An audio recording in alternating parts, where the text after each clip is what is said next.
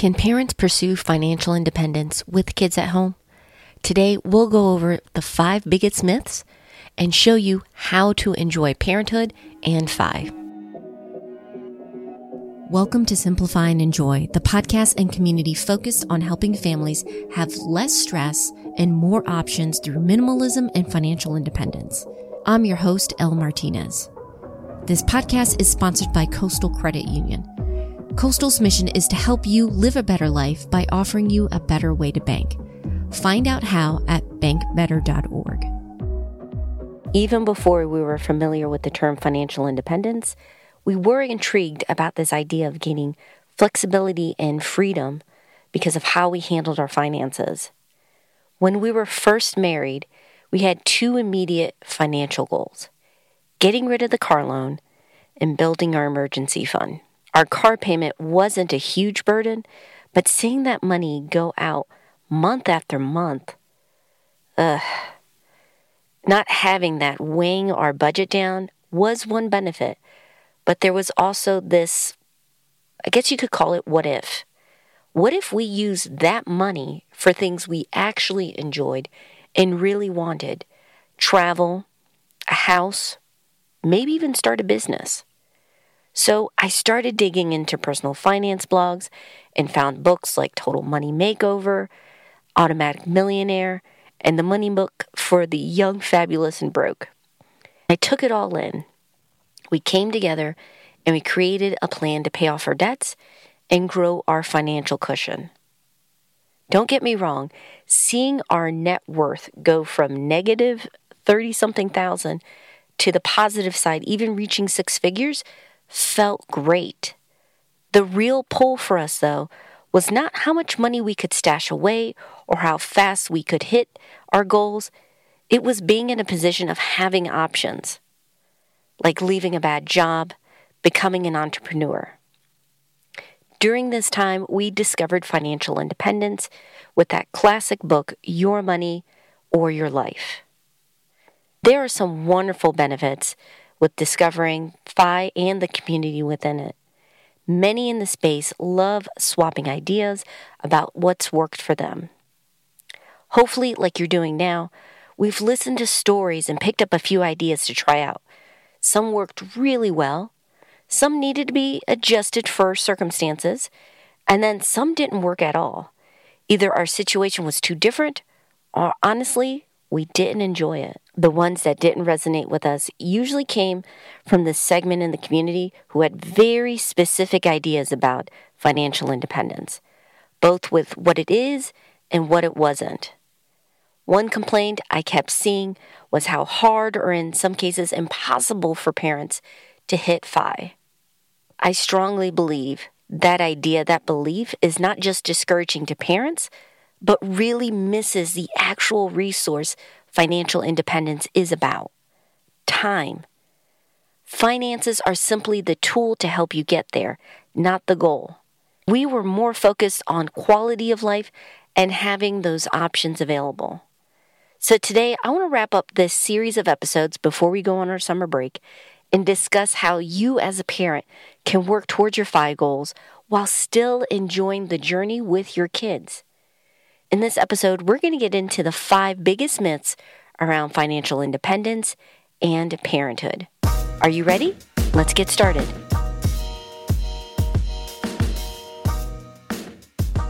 Although I believe that all families can benefit from including key FI principles into their finances, it's not a one-size-fits-all approach. These myths that I see and hear can be discouraging and just stop people from even trying in the first place. In some cases, I'm going to be debunking these myths, but in others, I want to clarify some concepts. I've seen how this focus on making things short and catchy for social media just distorts or confuses people about financial independence and how they can make it their own. The first myth is you have to live like paupers to retire early or become financially independent.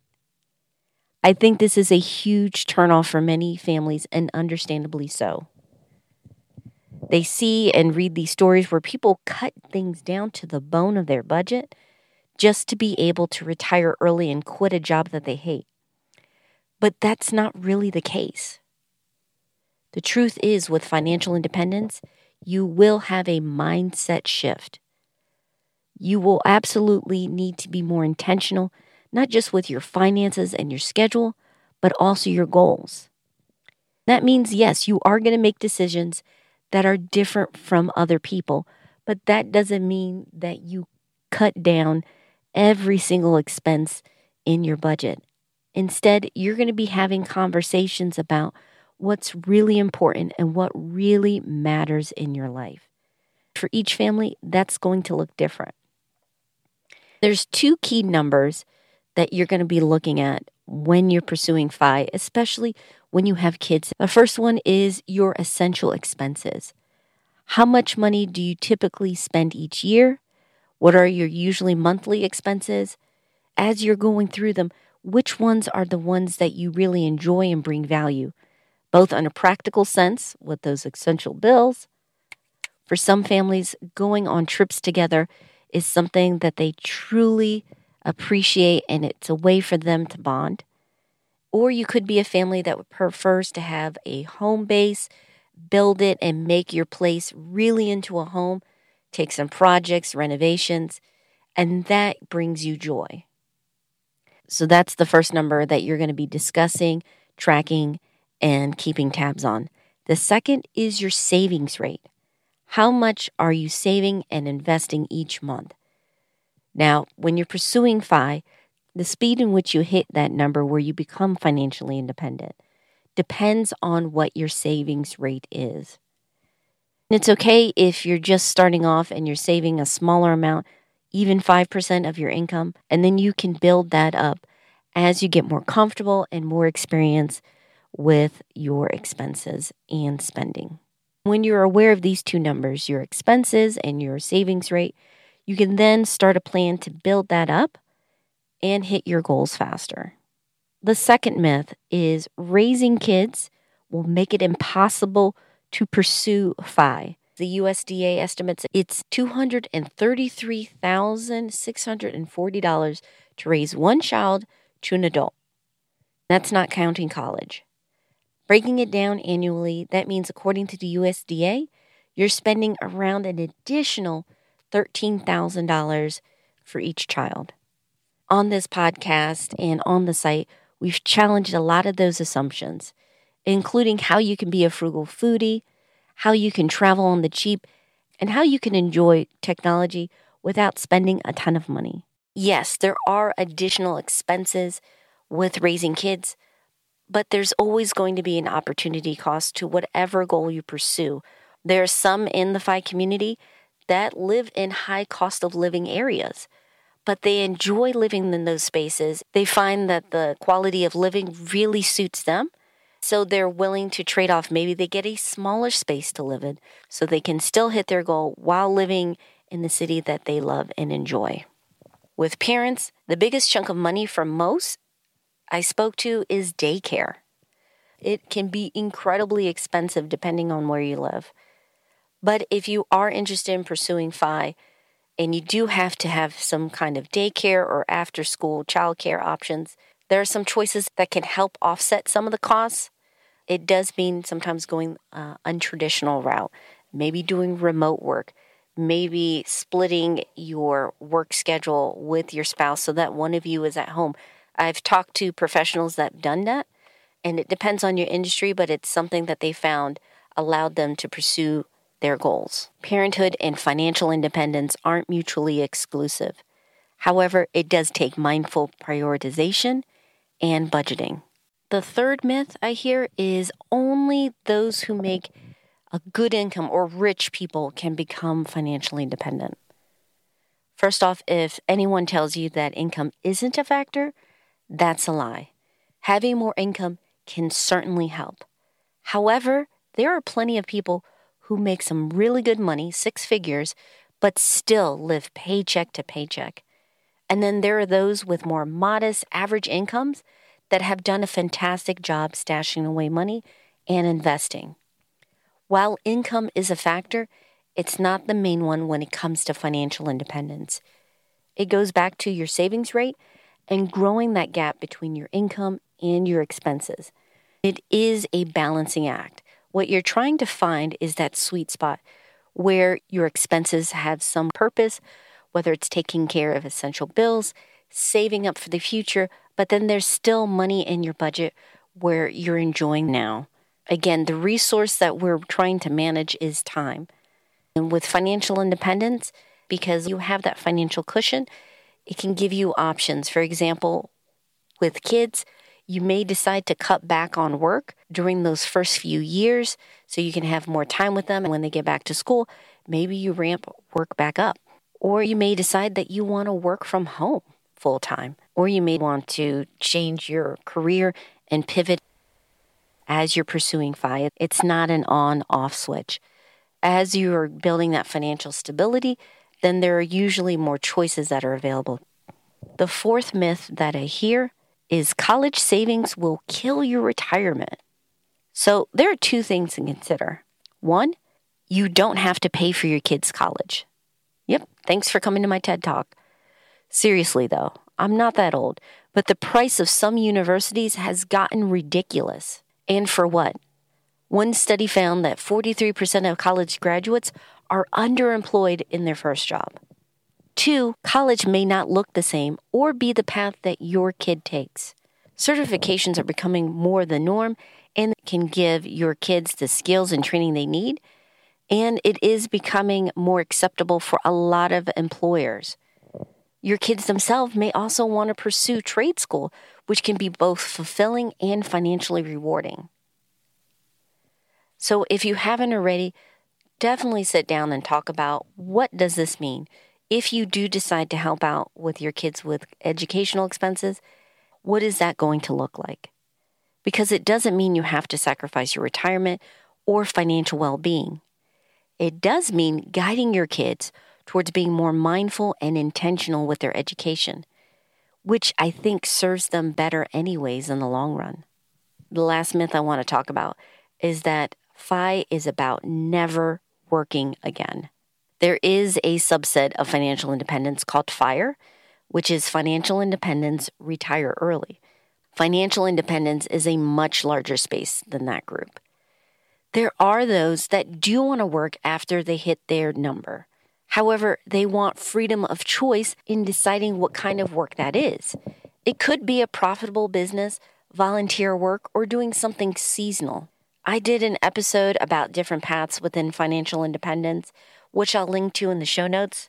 For us, though, Coast FI made the most sense. The kernel behind it is that you saved enough so you can retire at a traditional age, even if you never add another cent to your accounts. That money is already tucked away in tax advantage accounts like 401ks and IRAs. With that milestone out of the way, you have more flexibility with work and other choices. Personally, this was especially important with everything that was going on last year. We made the decision to have our girls do remote learning. With both of us working from home, we're grateful we could make it work. I'm not going to lie, there were days and weeks where it was a little bit stressful, especially as we were trying to find our footing with this new schedule and arrangement. But it was worth it for us. So yes, if you want to, you could retire early. Or you may decide that that's not the path you want to do. And that's fine. I just want you to know that you should be making your decisions based on your family's circumstances and priorities. There you have it. Those are the 5 biggest myths people have about financial independence and parenthood. I hope that helped you to see that financial independence and parenthood aren't mutually exclusive. They can actually work really well together. It does take some effort, but it's so worth it. This segment is brought to you by Republic Wireless. Looking for affordable smartphones, nationwide coverage, and plans that don't cost your family a fortune? Switch to Republic Wireless. I've been a member for around 9 years and love them. Bring your own or grab one of their phones like a Samsung Galaxy or Moto G. With plans starting at $15 a month, what's not to love? Find out all they offer at republicwireless.com. Before we wrap up, I want to focus on a few key takeaways I got from preparing this episode. The first is define what financial independence means to you.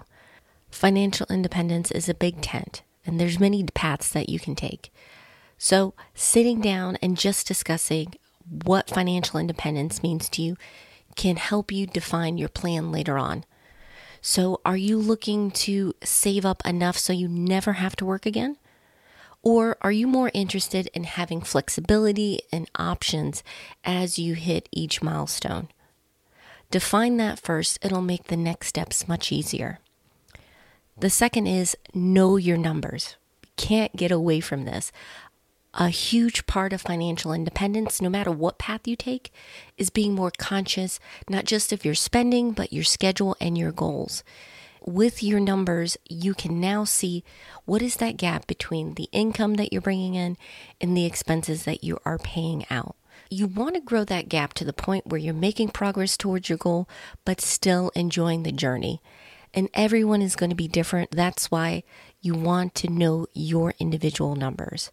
There are some fantastic apps and programs out there, which I'll include in the show notes, to help you keep track and keep tabs on how you're doing without having to stress out over the tedious stuff. Finally, develop your FI plan in stages and on the season of life you're in. At each stage of parenthood, whether you have a newborn, young kids, or teenagers, there are certain challenges and wonderful opportunities ahead of you. So make sure that your finances reflect those priorities. Yes, you do want to make progress with your FI goals, but you also want to savor this time with your kids. You're not going to get it back. If you're looking for an encouraging community where you can ask questions, swap ideas, and talk about your family financial goals, don't forget to join us in the Thriving Families group on Facebook. It's free and it's also private. Our goal is to help one another out. Just head over to simplifyandenjoy.com/FB. We'd love to see you there. I can't believe how fast this went, but we're wrapping up this run of episodes and going into our summer break.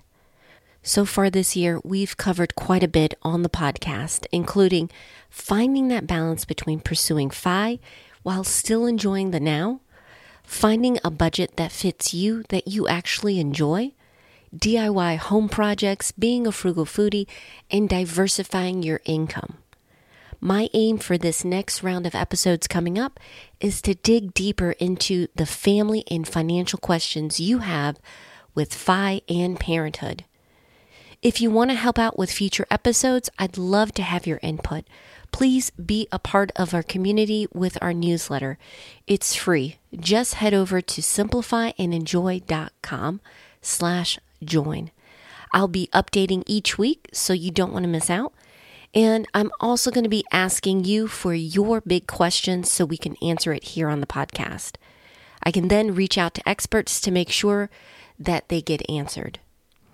But first, this month, we're going to be going on a family vacation. We're heading over to Asheville, North Carolina to enjoy some R&R with the girls. I'll be sharing a few of our favorite spots on Instagram and Twitter. Our theme song is from Staircases, additional music by various artists from Audio. Finally, and most importantly, thank you so much for your support. It's more than just listening. I'd love hearing from you, your stories, questions, and your own tips about your FI journey as parents. This community wouldn't be what it is without you jumping in. I hope you have a wonderful summer. Take care.